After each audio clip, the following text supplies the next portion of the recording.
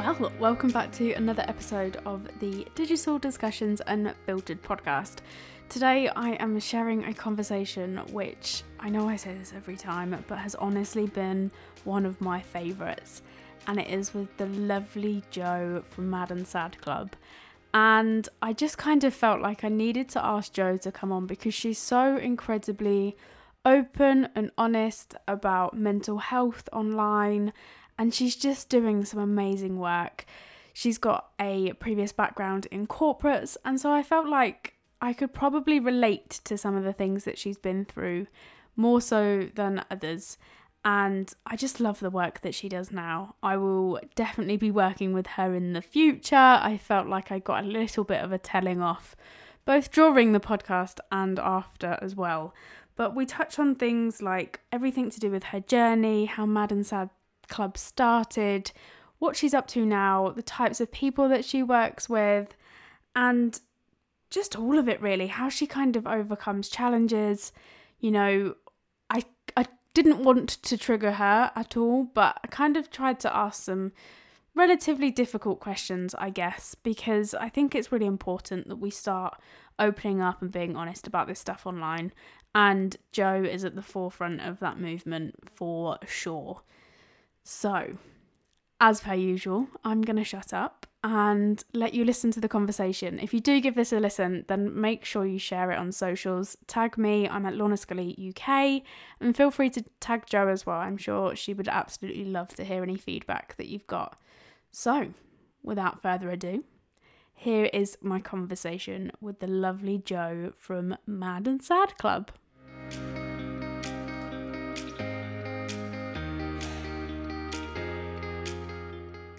Okay, hello lovely Jo, how are you?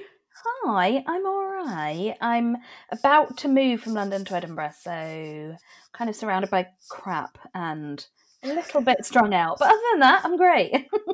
I honestly cannot believe you're making that move. It just feels bonkers. It does feel bonkers, and we only decided to do it in December, so it does feel bonkers, but at the same time it feels like really exciting and something that I've wanted to do for years, so it feels right. Super duper exciting.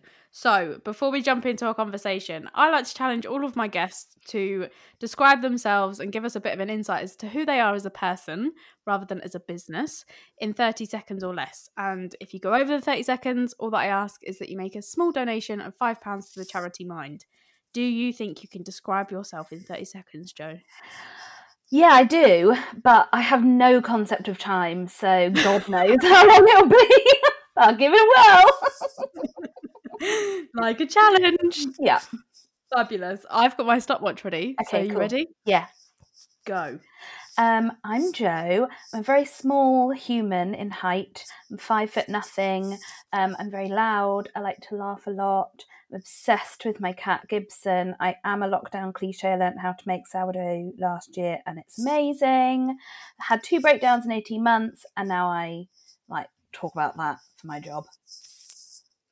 How was that? Amazing. That was 21 seconds. Oh, I'll still donate to mine though, you know. Bless you. Thank you very much.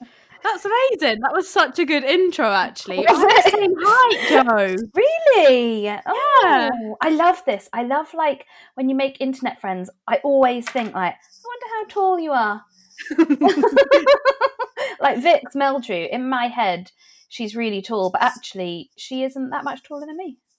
Wow, I didn't know that. Yeah, I met her last year, right at the beginning of the year at an event.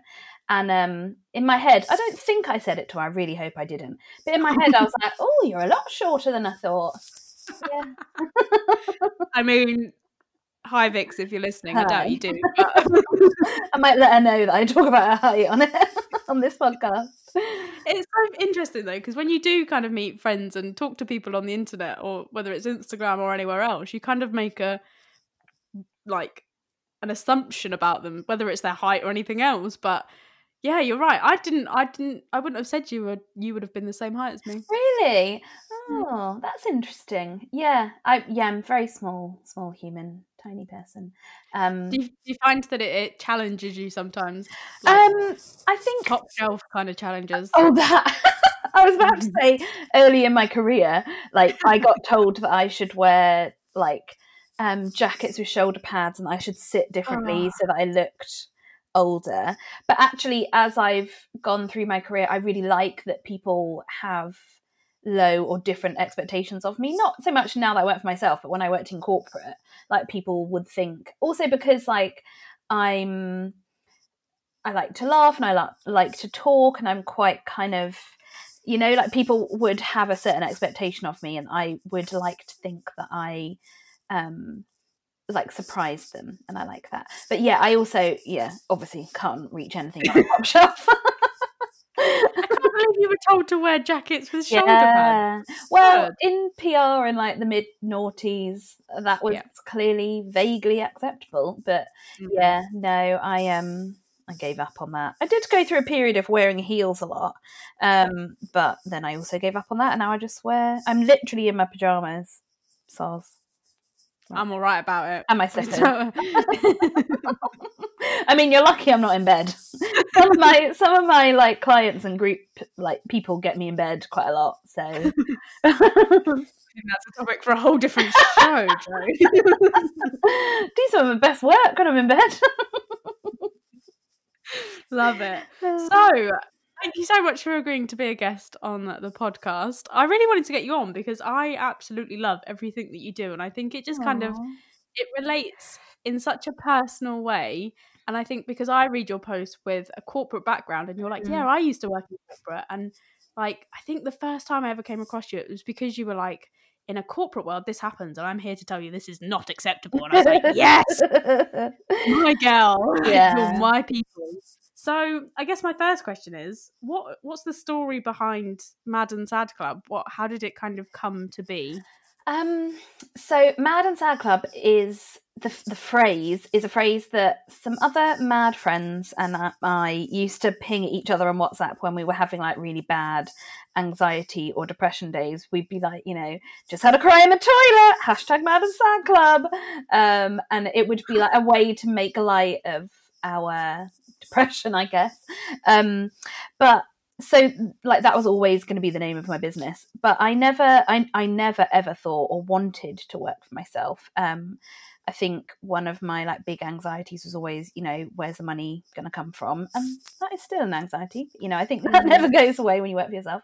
But yeah, I worked for 11 years in communications, and then I think the whole time I had like latent mental health issues. And then in 2017 to 2018, I ended up having 2 breakdowns in 18 months. And the second time got signed off work for 3 months, and just had to like rebuild my life in a way that allowed me to like manage my mental health, and just realized that I couldn't make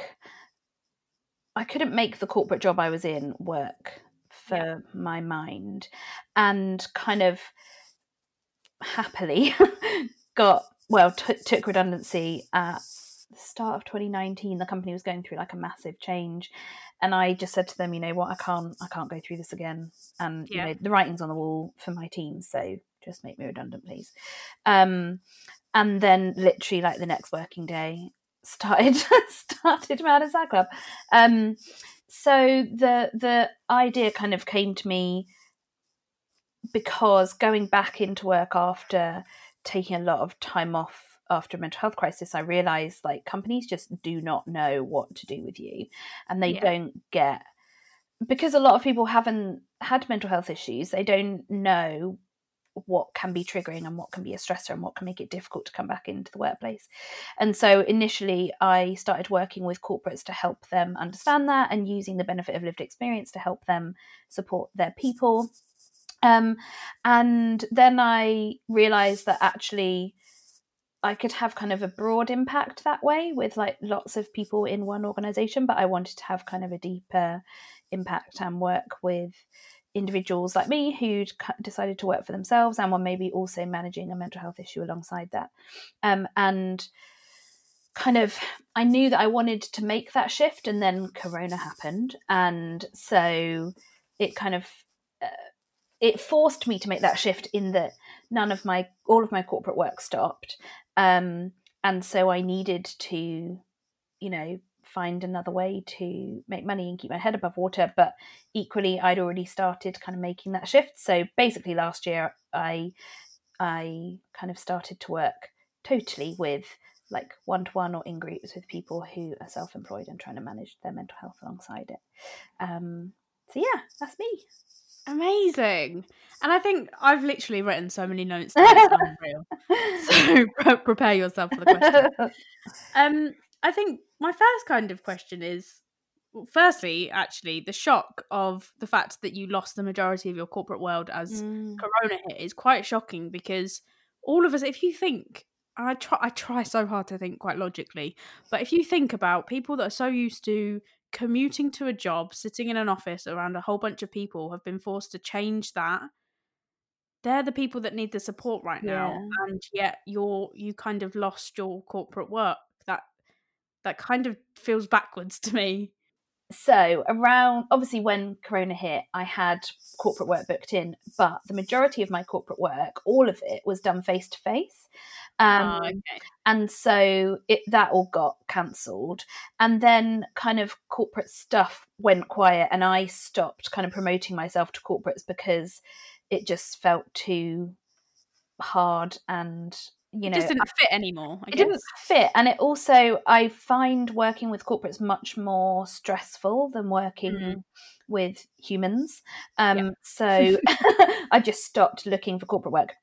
However, in saying that, corporates have started, or had started, to kind of approach me sort of autumn time last year. So I have done some corporate work, but I know that that's not where I want the majority of my time and effort and energy to be. So now I do like a little bit of corporate work, mostly work with humans. But yeah, it was a bit of a like any of us who are self-employed, you know, like watching Rishi come on the news every other day and being like, oh no, that doesn't apply to me, that doesn't apply to me, that doesn't apply to me. So yeah, I was watching good old Rishi come on the news, and because I didn't have 19 accounts, because I only went self-employed in 2019, and because I didn't have a premises, and because I didn't have staff, and because I was a director of a limited company and not a sole trader, like I fell through the gaps of all of the support. And seeing that, and you know, knowing that I had no guaranteed income was pretty stressful, but you know, it's all worked out fine. Yeah, it's one of those things, isn't it, where you kind of look at it and you go, yeah, keep talking, keep going. When do you get to me, Rishi? You're gonna need something, hon. Yeah. Come on now. I was exactly the same. I fell straight through the gaps, and I think at that point it's so hard, isn't it, to try and put on Miss Positive pants. But I was part of so many kind of communities where, like in Facebook groups, people were losing their crap. Yeah. And just slating people. And I think Corona for me has brought out the very worst or the very best in people. And in those kinds of groups, I was like, look, he's done something. And actually, I'm one of those people that's fallen through the cracks, but you can't please everybody. And I think that's just a fact of life, unfortunately. And I actually got a really horrible comment off the back of that saying, well, you're all right because you're rich. And I was like, no, do you even know me? Because I'm far from rich. Creepers. Yeah, I think it was at that point where I was just like, I'm just done. Like, I just need some time to myself. Yeah, like, you know, the world was and is still very noisy. And like, that's one of the things that has always been a coping mechanism of mine to kind of reduce stresses, but has been more of an important coping mechanism over the last year than ever before, in that I just stopped watching the news. I don't listen to radio stations that have the news cut in. I delete all the apps. I don't have app suggestions on my phone. I don't have website suggestions coming up on Safari or Chrome. Like I try and kind of shut myself off from that noise wherever I can.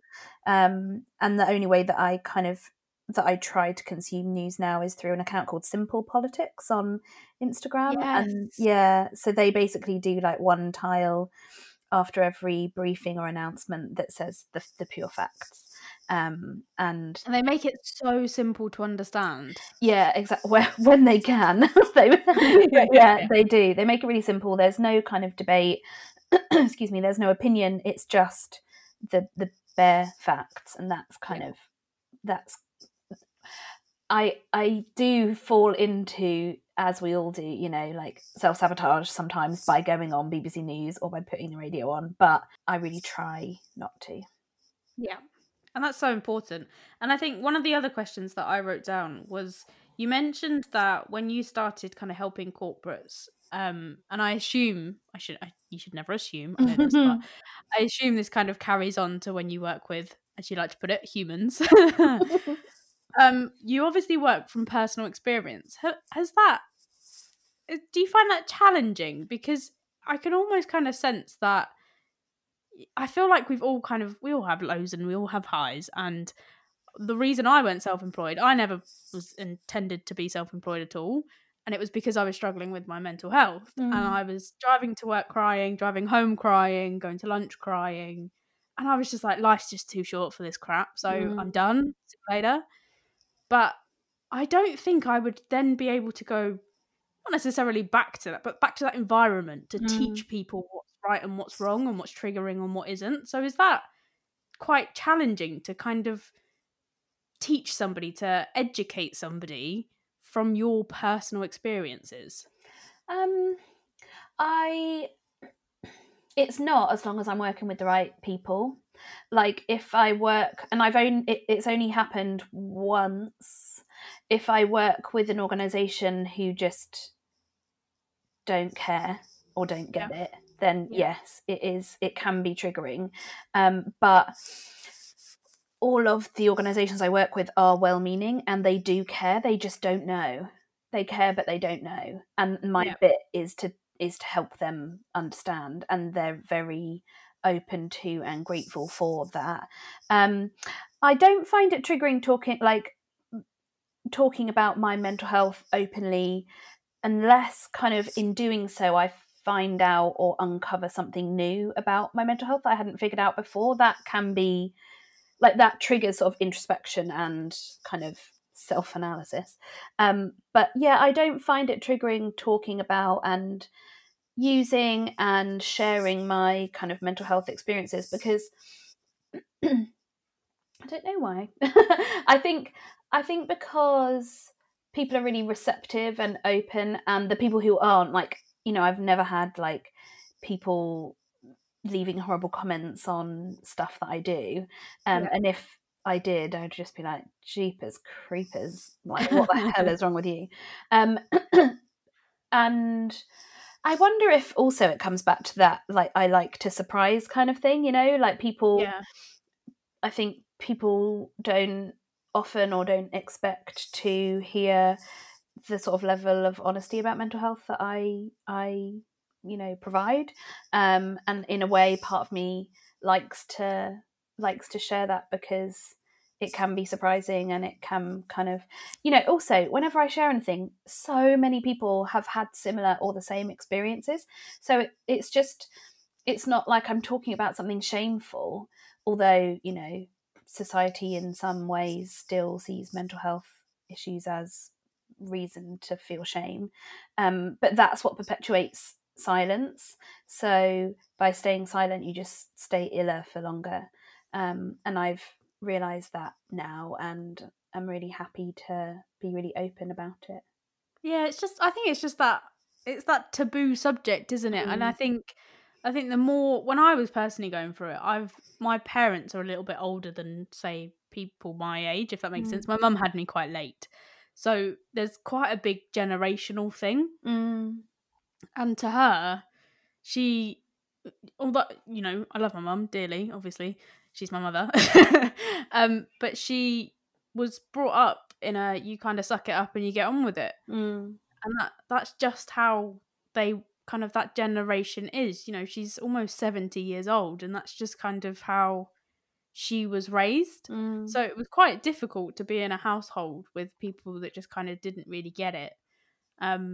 But yeah, I think you talking about it, you kind of, if nothing else, you're just helping people. And I would actually probably, again, shouldn't assume, but I would assume that you would never kind of get to a point where you're doing work for, whether it's corporates or a single human being, that you wouldn't be working for them if they didn't have a level of respect or want to work with you in the first place. Yeah, and like, you know, now the position I'm in, as in like I don't really go out looking for corporate work. So the corporate work that I do is people who've come to me, and often that's because they know someone who's worked with me or they know of me from like, you know, my past career. And so yeah, people who kind of come to me in corporate world, you know, want to do better and want to help their people, especially right now. And I think, you know, why would you want to work with me if you're a self-employed person, if you like don't believe that mental health is an issue? Like, I never shut up about it. So I'm not going to be right for you if you think that depression is pretend. Yeah, it's kind of a level of understanding before you even get to the work. And just like resonance, you know, like I'm not going to be right for everyone by any stretch, and not everyone needs what I've got to offer. But the people that, you know, do resonate with what I do and what I say, then maybe I am right for, and we can have a chat. Yeah. And so I guess that question kind of came from, have you found that challenging? And if that doesn't kind of trigger, you know, certain things, what would you say have been the biggest challenges since you've become, because it's still relatively a new business. I know we're kind of beginning of 2021, but it's still kind of less than 2 years. So what, in your first kind of 2 years, what have been the biggest challenges for you in terms of running the business? It only twigged today that the business is nearly 2 years old. So I like registered with Companies House on the 30th of March 2019. So yeah, nearly 2 years old, which is crazy. I think always for me it comes down to me. It's my mind that's the biggest challenge. I like, my core belief about myself is that I'm a failure. So anything that doesn't go quite right, or anything that any new thing, my brain, you know, uses it as an opportunity to tell me that this is just more confirmation that I'm a failure. So yeah, I think there's not been kind of a incident or anything like that. It's always just me and my brain that is the hardest challenge or hardest thing to grapple with. And like anyone with anxiety knows, like that can paralyze you. And yeah, that it like running the business, and I think lots of people say this, you know, like running your own business is like being in constant therapy. It's like running the business is also, you know, part of my I need to learn how to, or I constantly am learning how to manage my mental health, and part of that is learning how to manage my mental health while running a business. Yeah. So yeah, my stupid old brain, that's the biggest problem. I think so many of us could relate. I can certainly relate to that. It literally feels, there are some days when I talk to my friends that aren't self-employed, and that is a challenge in itself because they just don't get it. I'm like, on a Monday it might be, how was your day? Yeah, it was like a roller coaster. And then on like a Wednesday it might be like, how was your day? And I'd be like, maybe today was a bit more like a pinball machine. And they're just like, I just don't know how you, like, why would you want to do that to yourself? And I'm like, because I can't go back. Yeah, I can't do the other things. No, God, no. I could never, ever work for someone else again now. Which is crazy. Like, I never wanted to work for myself. But now I don't want to work for anyone else. Like, why would I do that to myself? Why would I go in at 9 o'clock in the morning and have 1 hour for lunch and leave at 5? Why would I put up with your shit? Why would I do things that I don't agree with or don't want to do? Why? Why should I listen to you? I don't want to. So I'm just going to listen to myself, thanks. Okay, thanks, bye. I do think, though, like, it was like serendipity that, you know, I got to take redundancy, because I don't know how I would have made that transition if I hadn't. And I think people who go from, you know, working for someone else, setting up their thing as a side hustle and then taking it full time are just superheroes, because I think that, yeah, I don't know that I would have had the balls to do it like that, you know? It's just, I think it's a strength thing. Like, for me, I feel like my brain is constantly on. Yeah. When my head hits the pillow, my brain goes, have you done this? Have you done that? Have you thought about this? Did you post that? Did you tell that person that? Did you email this person this? And I'm like, Jesus Christ, give me a break. But, like, I don't understand how people do that and then get up and go and do a 9 till 5 job as well. Yeah, and I think for me, because the industry I was in before, it wasn't really 9 to 5, it was like Yeah. 8 till 6, or if you're a frigging anxiety lunatic like me, it's like 7 till 7. Yeah. And yeah, but you know, I couldn't have done that anyway because of my mental health. Like I could not make that world work for my brain. And yes, it's, you know, when you work for yourself, it's hard, and sometimes I think even harder because you are the one criticizing yourself and you are always your harshest critic.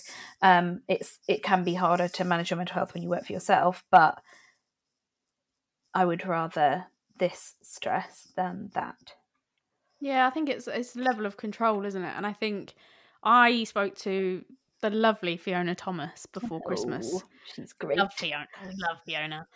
And she mentioned something when we were chatting about when she was doing the research for her book, that everybody kind of said what they wanted was the freedom of self-employment, but actually when they found that they had it, they kind of didn't know what to do with it. Yeah. Like, Yeah. am I supposed to work 9 till 5? And we're kind of almost kind of pigeonhole into this, you should work between these hours and you should have a lunch break here. And that's why I think I struggle when I talk to my friends who aren't self-employed, because I might be working at 10 o'clock at night and they're like, Lorna, you shouldn't do that. And I'm like, I haven't worked all day and I'm working now because I want to work now. Yeah.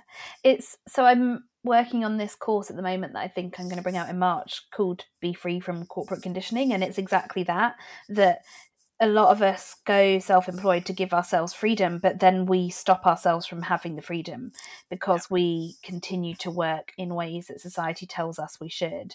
And it's just so ingrained into us that work is hard. Hard work gets you somewhere, and that, you know, work isn't easy, and that we should be working 5 days a week, 9 hours a day, or however many hours it is, and that this is what the weekend is for and this is what the week is for, and, you know, early bird catches the worm. All of this stuff is just so deeply ingrained in us because that's what we see and hear and experience and are taught about what work is. And it can be really hard when you get that freedom to actually use it and utilize it and live and work in the way you want to, because it's such an expansive idea to go from the parameters of understanding what work is to say to yourself, I get to redefine what work is, when I work, how I plan, what I charge, how I base that, like what I base that pricing on. It's so expansive that it's hard for us to like break that down into day to day. Yeah.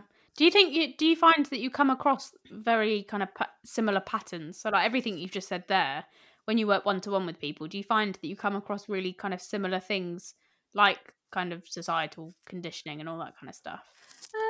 It's a really good question. I think because excuse me, because of, like, you know, people that I work with generally have experienced mental health stuff, so often anxiety and depression, or perhaps eating disorders or PTSD or anything really, and often people who have those experiences have similar kind of, there are similarities of thought pattern, and those thought patterns translate into behavior.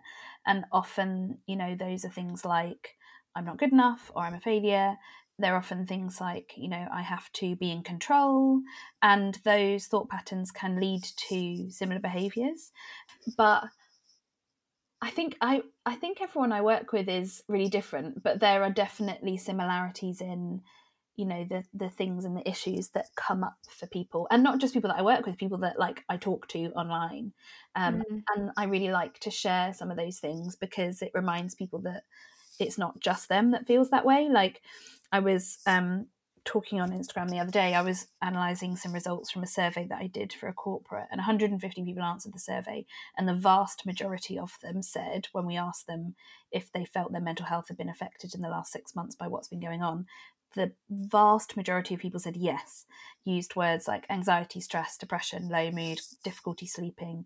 All of those things were really prevalent. So I kind of wanted to say to people, if you're feeling any of those things, you're not alone. At least 150 other people feel the same as you, if not millions.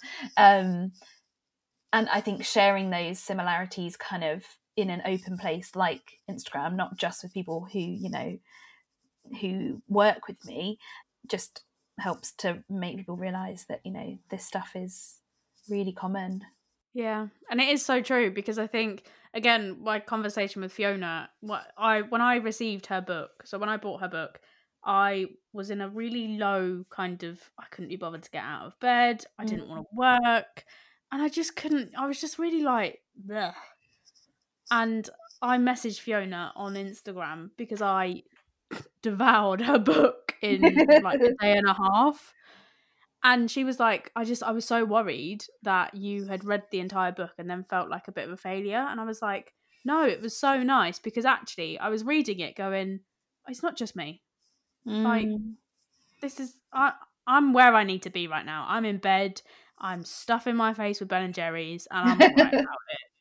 And it was just like, it sounds really silly, but when you kind of, it's almost like an external validation, because you kind of go, well, I feel like crap. Maybe, am I being silly?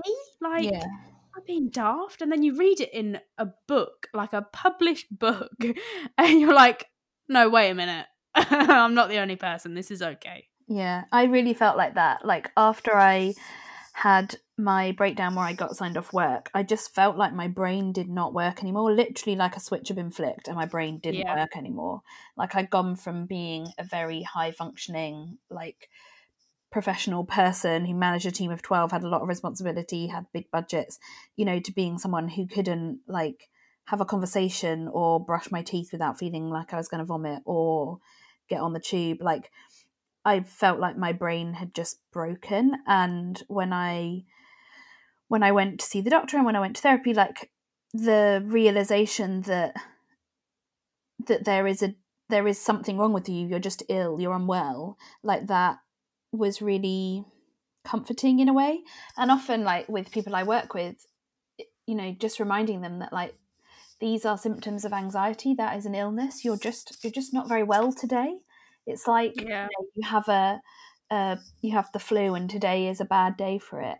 Or I generally liken, like, ongoing mental health issues, it is the same sort of thing as a chronic illness, and you have flare-ups and you have days where you're feeling really unwell and you have days where you feel fine, or as close to fine as you can. And it's just they're a bit poorly. Yeah, I think it's just because it's that kind of, you can see it, you can't see it. Because a lot of people try and, if it was a broken leg, you'd go get it fixed, wouldn't you? You'd go get some help. And it's just that, it's that mentality, which is quite tough. The whole, like, mental health is just as important as physical health kind of annoys me in a way, because your brain is a part of your body. It is physical health. It's your physicality. And even, like, with the stuff you can't see, like, you can't see diabetes. Yeah. You can only see epilepsy sometimes. And that's taken very seriously. Yeah, that's a much more acceptable illness to have. Whereas if it's something to do with your brain, and that's what anxiety and depression are, it's an imbalance in brain chemistry. If it's something to do with your brain, then it's a bit shameful. It's not something we should really talk about. Or I don't want to ask any probing questions. Or, whereas if you had broken your leg, you'd be like, oh, how long have you got your cast on for? Yeah. And I haven't, like, found a place that feels comfortable, but the physical mental health thing I do find, like, a difficult conversation. Although I do use that analogy a lot when I'm working with corporates. Like, if I'm talking to them about giving people discretionary time off for their mental health, and they're like, oh, I don't know, I would say to them, okay, well, what would you say to someone who'd had an epileptic fit at work? Yeah. Would you quibble about giving them time off, or something similar? And I bet it's a resounding, like, oh my god, yeah, of course they could have time off. Exactly, because it's something that they can relate to a bit more easily, I guess, or that doesn't have the shame attached to mental health. Yeah. And I guess I'm just really conscious of time, but Sorry. Have you got any kind of... No, that's all right. We could chat all day, Jo, if you really want. Have you kind of got any tips about, obviously kind of the space that you're moving into with kind of working with individuals, predominantly kind of self-employed people like me. Hello. Hi. To me. Have you kind of got any really, I guess, generalized kind of tips in terms of managing it? Because I think, you've done quite a bit of work that I saw on socials around boundaries and things like that, which, Jesus Christ, it is not my forte at all. Let's put it that way. I'm planning a new boundaries thing actually, so I'll ask you your Count me thoughts in. on that. Yeah, I think I'll be there. I'm just the person that always struggles to say no. Like, Mm, Lorna, can you do this? And I'm like, yeah, sure. Like, I mm. really don't want to do this. And that's okay. Like, I guess, yeah, I know what you mean. I think so. My first thing that I try and like get people to think about when we work together is like, what are consider the things that support your mental health as your basic needs. So if you, Lorna, want to work between 5 and 10 p.m. at night and you don't want to work in the day, then that's one of your basic needs. And if someone wants to have a call with you at 10 in the morning, no, because that would not allow you to give yourself your basic needs. So think about what it is that helps you to like stay in the place you want to stay in with your mental health, and count those things as your basic needs. And then whenever you're considering what you do in your business, so whenever you're considering a new offer or a service or a new client, ask yourself, does working with that client, is that going to allow me my basic needs, or is it going to infringe on them? Does doing this new coaching offer, does that allow me my basic needs, or does it infringe on them? Does working with side hustlers, does that allow me my basic needs, or does it infringe on them? And use it as kind of like a yardstick to consider and make a decision about anything in your business, and reminding yourself that work doesn't have to be hard, and it is not shameful to make work easy. It's not shameful to make money from something that you find easy. If you if you make candles and you make one a minute, don't think that they're not valuable, because I can't make a freaking candle. I don't get Yeah. money for that candle. Thank you very much. Yes. And, I work with someone in my business called Ali. She's amazing at all the things I'm shit at. That doesn't make her that doesn't mean that her work is less valuable to me because it comes easily to her. It makes it much more valuable to me, because I wouldn't want to work with someone who found that stuff hard, because I would feel bad about it. But I want to work with her because she's great at those things. So don't make your work harder than it needs to be, or harder than you want it to be, because you feel that it's noble to make work hard and shameful to make it easy. Goodness me, I feel seen. It just doesn't have to be that way. Like when you work for yourself, why the bloody Nora would you want to make it hard and feel like you're wading through treacle? I think often, like, we do get to a point in our businesses where you're like, Jesus Christ, this is like pushing a boulder uphill. And that tells me that something is off. Like, what is it that you're doing, or what is it that is making it feel that way? How do you want it to feel? You want it to feel light and easy, or fulfilling, or why does this not feel fulfilling? Well, maybe you're working with some of the wrong clients, or this offer where you have to have calls every evening, 5 days a week, that just makes you knackered. Why are we doing that? And, everyone says, your client's needs comes first, put your client's needs first. I totally disagree. Your needs come first. Yeah, I'd have to agree with you, actually. If you build a business based on what you think your client needs, then you are only ever going to be taken away from what you need. Like, it has to start with you, because then you're in the best position to give people what they need. And people want what you've got in whatever way you want to give it to them. And if they don't want it in that way, then they're not your people. And that's fine, because they're going to find someone who is right for them, who does want to work at the weekends, or who does want to, do things in a way that you don't want to. And that's fine, because that person is out there for them. And like we said earlier on, you can't please everybody, can you? No. Otherwise you'd be bloody run off your feet. You would be knackered. I don't want to be run off my feet. I want to work part-time. I love that you kind of mentioned there about when you work with somebody that is great at all the things that you're not great at. And I think that that kind of takes a certain level of self-awareness, which I have been massively trying to work on for the last couple of years, because I think it's one thing to kind of think you know who you are, but to actually genuinely know what makes you tick, what you love, what you hate, what you're good at, what you're not so good at, and actually be open and honest about it, and then kind of say, well, actually, I need a little bit of help in this area. Not you. It's so surprising how many people don't do that. I think, again, often when it's people like us who've experienced mental health issues, we tell ourselves that we have to be good at everything, that we have to do everything, that we need to control everything, that we need to have our eyes on everything, that we need to be a well-rounded professional. And that's just balls, isn't it? Like, you're allowed to swear, don't worry. You're great at writing, you're terrible at numbers, so let's send you on a numbers course. No, I don't want to go on a fucking numbers course. I'll continue to be terrible at numbers, thank you, and I'll stick to the words that I'm good at. But we tell ourselves that we need to do all this stuff, and we tell ourselves that, you know, we can't afford to get someone in to help us, and we tell ourselves that we don't have the time to train someone. And, you know, some of those things might sometimes be true, but we don't have to run our businesses in a way that we don't like. Like, why do we think we need to do that? It's just punishing ourselves. And if there's stuff in your business that you don't like doing, ask yourself if it's necessary or if you can change it. And if it is necessary, ask yourself if you want to continue doing it. And like, who else can do it for you? So true. I think it's always going to come back to that kind of conditioning, isn't it? Yeah. Like what we're taught, what we see, what we've seen, what we've grown up around. Like I wholeheartedly, and again, love them very much, but a lot of people say to me, Lorna, you're a workaholic. And I swear to God, it's purely because I grew up with both of my parents were constantly working. Yeah. And I don't, like, I've got all the love in the world for them. They provided, I've had the best upbringing.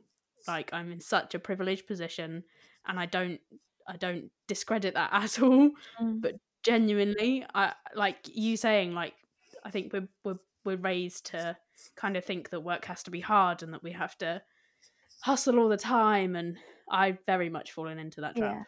And I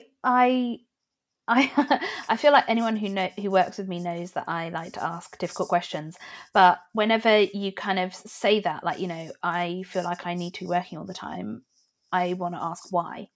Yeah. And then when you give that next answer, why? Why do you believe that? Why do you believe that that is necessary?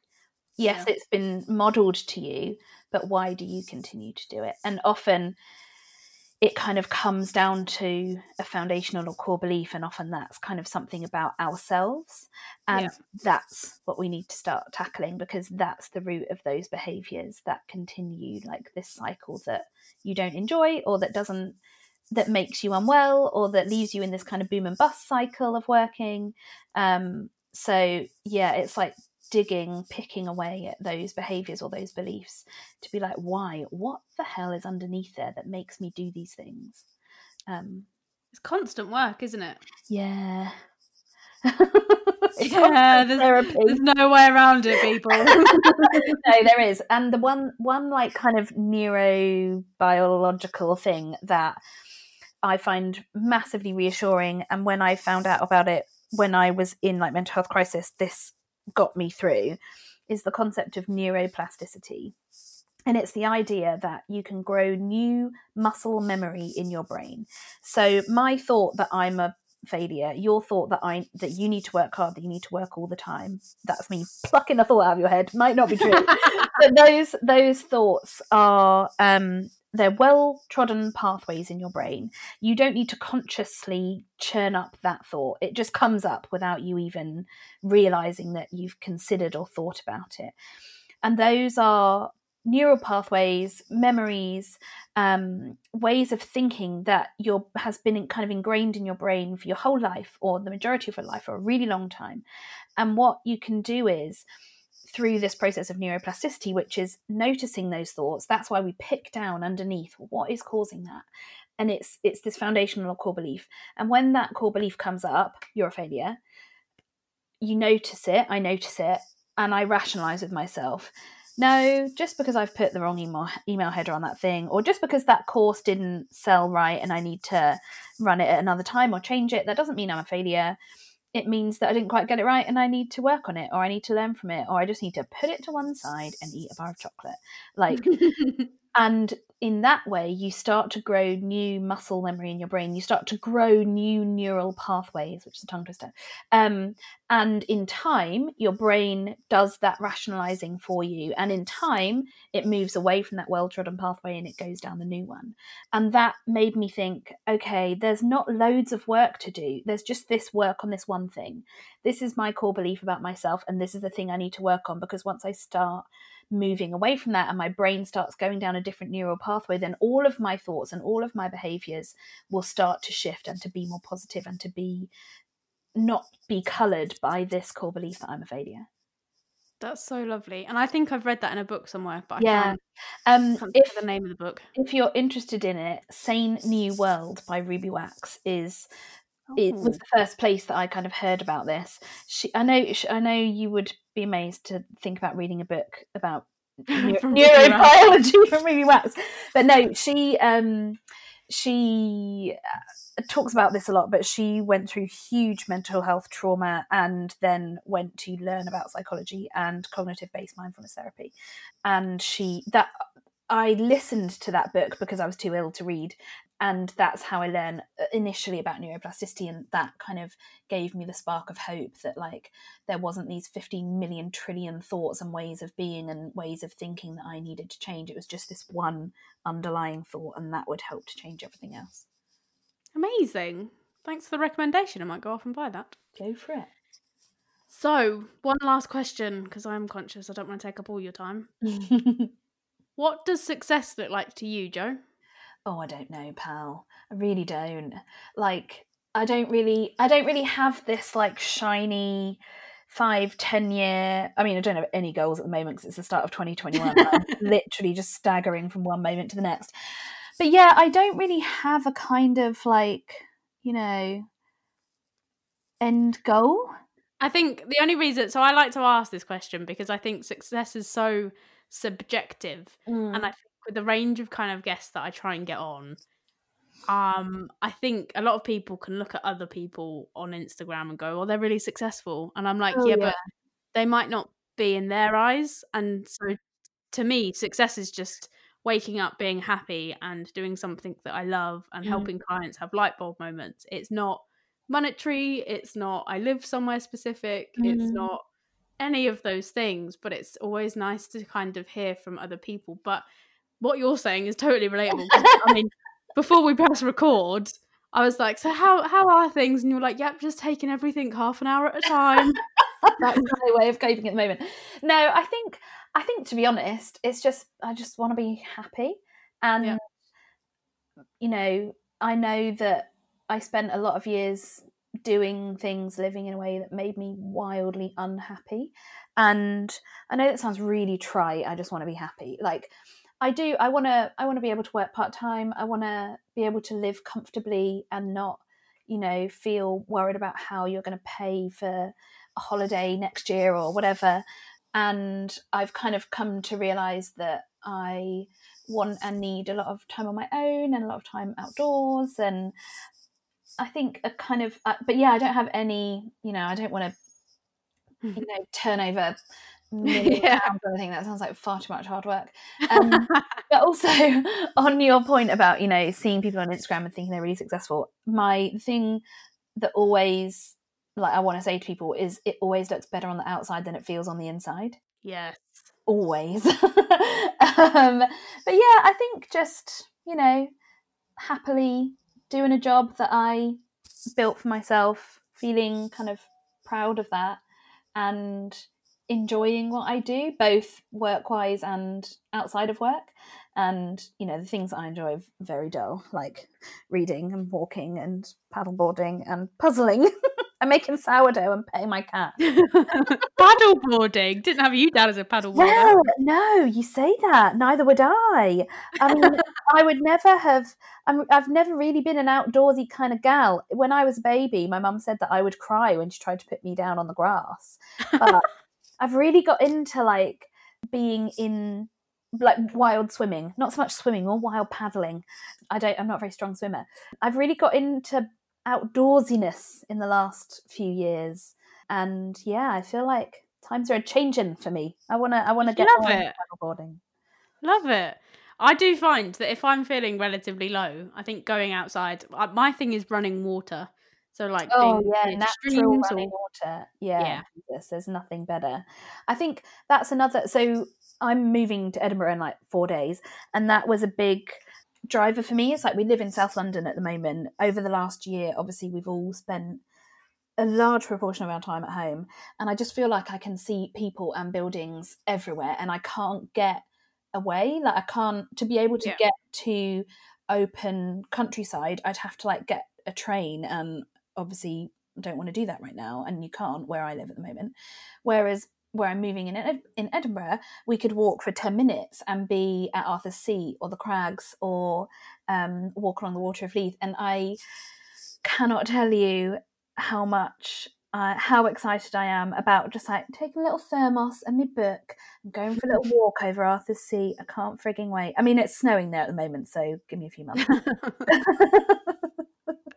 I can hear the excitement in your voice. I'm so excited for you. Edinburgh's so lovely. Honestly, it's so weird. Like, I can't quite believe this happening. I really can't, because we viewed the flat on a video call with our friend, and we haven't packed anything because we've got movers doing all the packing for us. So there's like no build up. It's just happening on Tuesday, and it's Thursday today. It feels crazy. You're gonna just wake up and be in Edinburgh. Yeah, and obviously also because my boyfriend is from Edinburgh and we go to Edinburgh a lot normally. Like, I think until we're in the flat with all of our stuff around us, it's just going to feel like another trip to Edinburgh. Yeah. Sorry, this is probably like wildly unusable chat. Feel free to edit I'm all right about it. I'm all right about it. I'm sure everybody's just as nosy as I am. Yeah, I am also like in such a like.